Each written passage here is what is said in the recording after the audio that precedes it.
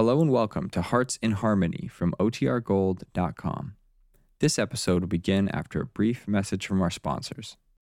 When you need mealtime inspiration, it's worth shopping Kroger, where you'll find over 30,000 mouth-watering choices that excite your inner foodie. And no matter what tasty choice you make, you'll enjoy our everyday low prices, plus extra ways to save, like digital coupons worth over $600 each week. You can also save up to $1 off per gallon at the pump with fuel points. More savings and more inspiring flavors make shopping Kroger worth it every time. Kroger, fresh for everyone. Fuel restrictions apply. Kroger Tenderay Beef. No other beef so fresh can be so tender. Presents Hearts in Harmony, transcribed. K is for Kroger. Z is for cut. B is for beef. KCB means Kroger cut beef. And Kroger cut beef means more meat for your money. Remember that fact, ladies. Remember that Kroger cut beef gives you more meat, less waste. And for this reason, before the meat is weighed and priced, the Kroger method of cutting beef removes excess bone, excess waste, and stringy ends. Yes, that's before the meat is weighed and priced. And listen, you get the top U.S. government grades of beef. Yes, sirree, it's tender, juicy, rich red, and marbled with just the right amount of flavory fat. So you get better value in top-grade beef. Let's take a Kroger cut chuck roast as an example. Before the roast is weighed and priced, the Kroger method of cutting beef removes excess waste and stringy meat. You're bound to get a better value because you get more solid meat, only a minimum of bone. No matter which you prefer, steak or roast, you receive more meat, less waste in Kroger cut beef. But make that discovery for yourself. Visit your neighborhood Kroger store and get Kroger cut beef. It gives you more meat for your money. And now, Hearts in Harmony. It's morning in Rossville, one of those bright and shiny mornings, first dampened by the dew of night, and then polished by the wind, but now sparkling with the rays of a brand new sun. In the sunroom of the Gibbs home, Penny Gibbs' foster father gets a cheery greeting. Crickets, Mr. Billings, but you look super handsome this morning. Oh, I look handsome, do I, Nora? Uh-huh. Well, the sun is shining. It's 8 o'clock on a brand new day, and I'm called handsome by the prettiest girl in Rossville. Nora, take this wheelchair out from under me and throw it away. You even feel wonderful this morning, don't you? Feel wonderful? I am wonderful. Couldn't be anything else after that breakfast you fed me. Oh, did you like it? I went second on the pancakes, didn't I? Mm-hmm. Seconds on the little pigs. And how many pieces of bacon did I devour? Do you want me to tell you? No. I'll spoil a beautiful day by feeling sorry for myself. Oh, you didn't eat that much. And the doctor said for you to eat all you wanted of everything you wanted. Oh, Crickets, Mr. Billings, maybe if you keep on eating this way, the way you did this morning, you'll get well. It isn't the lack of an appetite that knocked my legs out from under me and sentenced me to this wheelchair, Nora. It was the lack of something else, or an act of divine providence, the meaning of which is too deep for me to understand. But that's not the thing to talk about on a sunshiny morning. Say, where's that little Julie Martin? I haven't heard a peep out of her this morning. Oh, she's such a sweet thing, Mr. Billings. She was awake at 6 this morning and just sat in her bed and played with her dolls until I told her to get up. Yeah. And then she helped me in the kitchen. Oh, you have an assistant now, do you? Well, she seems to like to do things, but I wouldn't let her do too much. I sent her out in the backyard to play just a few minutes ago. Maybe I'll wheel myself out on the back porch and have a chat with her. Yeah, bright little thing, isn't she? Yes, and she seems very grown up. But maybe that's because she's had to be. Huh? Well, now, just what was the meaning of that? Oh, nothing, Mr. Billings. I shouldn't have said that. Yeah, but you did say it. You're not the kind to say things without meaning them. What's the matter, Nora? Oh, well, just something that's... Well, maybe it's nothing. Oh, maybe it is, maybe it isn't. But it's worrying you, and I'm under contract to do all the worrying around here. Now, what is it, child? Well, I shouldn't say this because it's really just like being a gossip. Well, there are some people who refuse to die because they're afraid they'll miss a little gossip, but you're not one of them. I don't mind if this is gossip.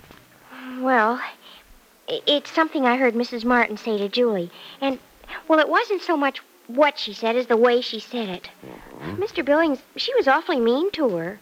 Who was awfully mean to whom? Mrs. Martin was awfully mean to Julie.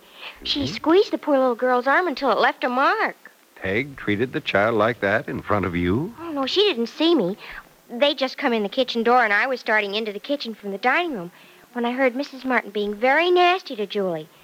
So I stayed in the dining room and then went upstairs. But I did see the mark on Julie's arm later, and I know it hurt because I found her rubbing it. Well, that doesn't sound to me like anything a mother would do to a child, except with awfully good reason.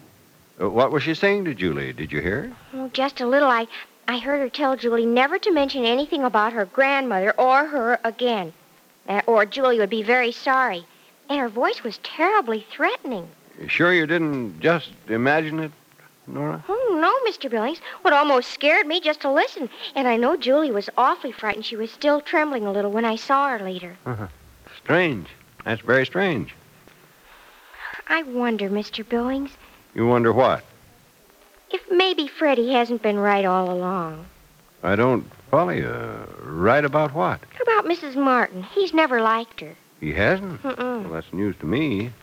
He never told me he didn't like her. Well, it isn't exactly that Freddie doesn't like her. Oh, I guess he likes her all right. She's never done anything to him or to anybody else to make him dislike her, but... Well, Freddie says he has a feeling about her. Something that tells him she's not as nice as she appears to be. Oh, no, what's the reason for that, I wonder? I don't know. I've asked Freddie a good many times, but even he doesn't know. He says it's just a feeling. Well, I wouldn't take too much stock in it, child. We sometimes form opinions of people, such as Freddie's opinion of Peg, because of a word or a look that strikes us wrong at the time. From then on, no matter what that person says or does, there's always that feeling of doubt and dislike, even though we may have forgotten the little thing that first aroused our suspicion. But it wasn't anything Mrs. Martin did or said that made Freddie suspicious of her. It was just her. And he had that feeling the minute he saw her, too. I knew a fellow once, back about 40 years ago, took a violent dislike to the girl who lived next door to him. Pretty soon his dislike turned into hatred. Couldn't stand the sight of her. Wasn't enough for him to cross the street to keep from passing her on the sidewalk. Seeing her finally made him so angry he got a job out of town. Well, he hadn't been away a month, though, and he sent her a telegram asking her to marry him. And 2 weeks later, they were man and wife. Oh, you're joking, Mr. Billings. Joking, am I? Well, now that fellow's still around. Been married almost 40 years now, and he and his wife have 7 grown children. And they're just about the most happily married couple in Rossville. Oh, Cricket, you don't think Freddie dislikes Mrs. Martin because he's in love with her, do you? No. I don't think so, Nora. Oh, golly, I hope not. Will you think Freddie's right about her, then? That there is something bad about her? Because she scolds her child? Oh, it wasn't just a scolding, Mr. Billings. It was a threat. It was such a strange thing to tell her not to talk about her grandmother or her. Oh, now, you're jumping to the same conclusion as Freddie did, Nora. It isn't fair to judge people by one act. Might be a reason for it that you don't understand. But why doesn't Mrs. Martin want Julie to talk about her grandmother? That's something we don't know. And the very fact that we don't know makes it wrong for us to judge her for being harsh with her child. If more of us would let other people be when we don't know the whys and wherefores of what they do, there'd be a lot more peace and quiet in this world, and living would become a social art again instead of a series of social misadventures. Well, I guess I was wrong to suspect Mrs. Martin then, wasn't I? You're wrong to suspect anyone of anything, Nora, unless you know the facts. And facts rule away suspicions. And then we can form opinions that are real. Oh, I'm sorry. I guess I shouldn't have said anything. Oh, I'm glad you did say something, child. If I've convinced you it isn't right to criticize Peg Martin, it's a good thing you talked to me about her. Otherwise, you'd have carried a lot of prejudice around with you. And prejudice is a bad thing.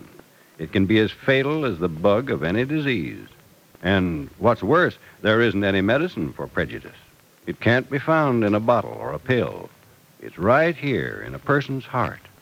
Oh, crickets, Mr. Billings. Do I have to wait until I'm 60 to be as smart as you are? You don't have to be 60 or smart to be tolerant, child. All you have to do is remember one thing. What? Do unto others as you would have them do unto you. Nobody wants to be hurt. Nobody should be anxious to injure the other fellow, whether it be with sticks and stones that break his bones or words they think won't hurt.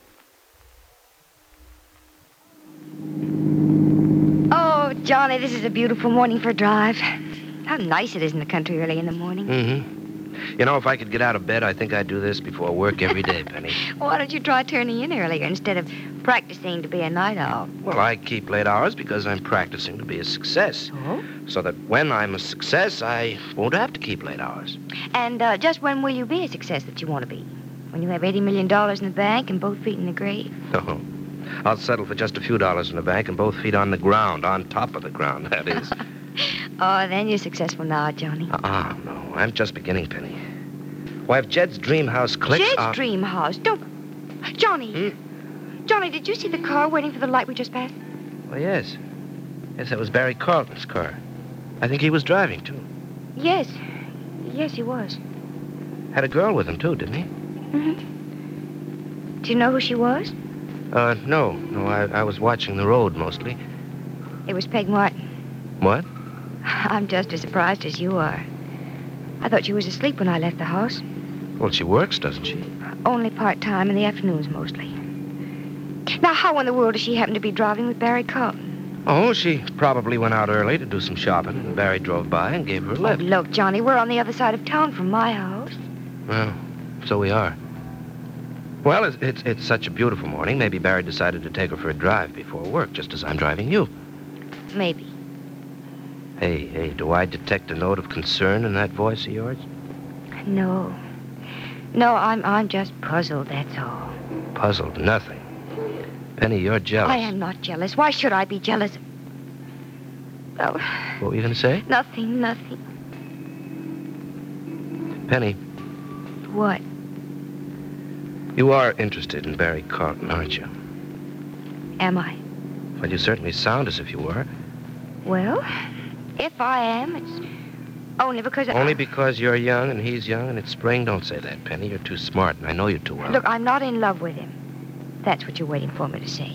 Look, Penny, I'll bow out of the picture with no growling or grumbling if that's what you're waiting for me to say. Oh, Johnny, why would I want you to say that? Well, Barry's a good catch. Barry's a spoiled, unhappy person. I've done all I can for Barry. From now on, as far as I'm concerned, he's on his own. I see. I hope you do see. You're forgetting one thing. You don't want to see all your good work go to waste on Peg Martin, do you? Johnny, do you know something? What's that? Sometimes you're about as rude a man as I've ever known. Sometimes I'm as honest a man as you've ever known. And early on a bright, sunshiny morning, I'm particularly honest. And particularly perceptive. Oh? Penny, you're in love with Barry Carlton. Because I wonder why he's out with Peg. That's nonsense. Call it nonsense or whatever you want to. I say it's love. And I say this is a beautiful morning to find out you're in love, isn't it? Is Penny Gibbs really in love with Barry Carlton? And how does Peg Martin happen to be out driving with wealthy Barry Carlton so early in the morning? Be sure to listen to the next dramatic episode of Hearts in Harmony. KCB. KCB. KCB means Kroger cut beef, and Kroger cut beef means more meat for your money. Right. Kroger cut beef gives you more meat, less waste. Because before the meat is weighed and priced, the Kroger method of cutting beef removes excess bone, excess waste, and stringy ends. Take a Kroger cut round steak or roast, for example.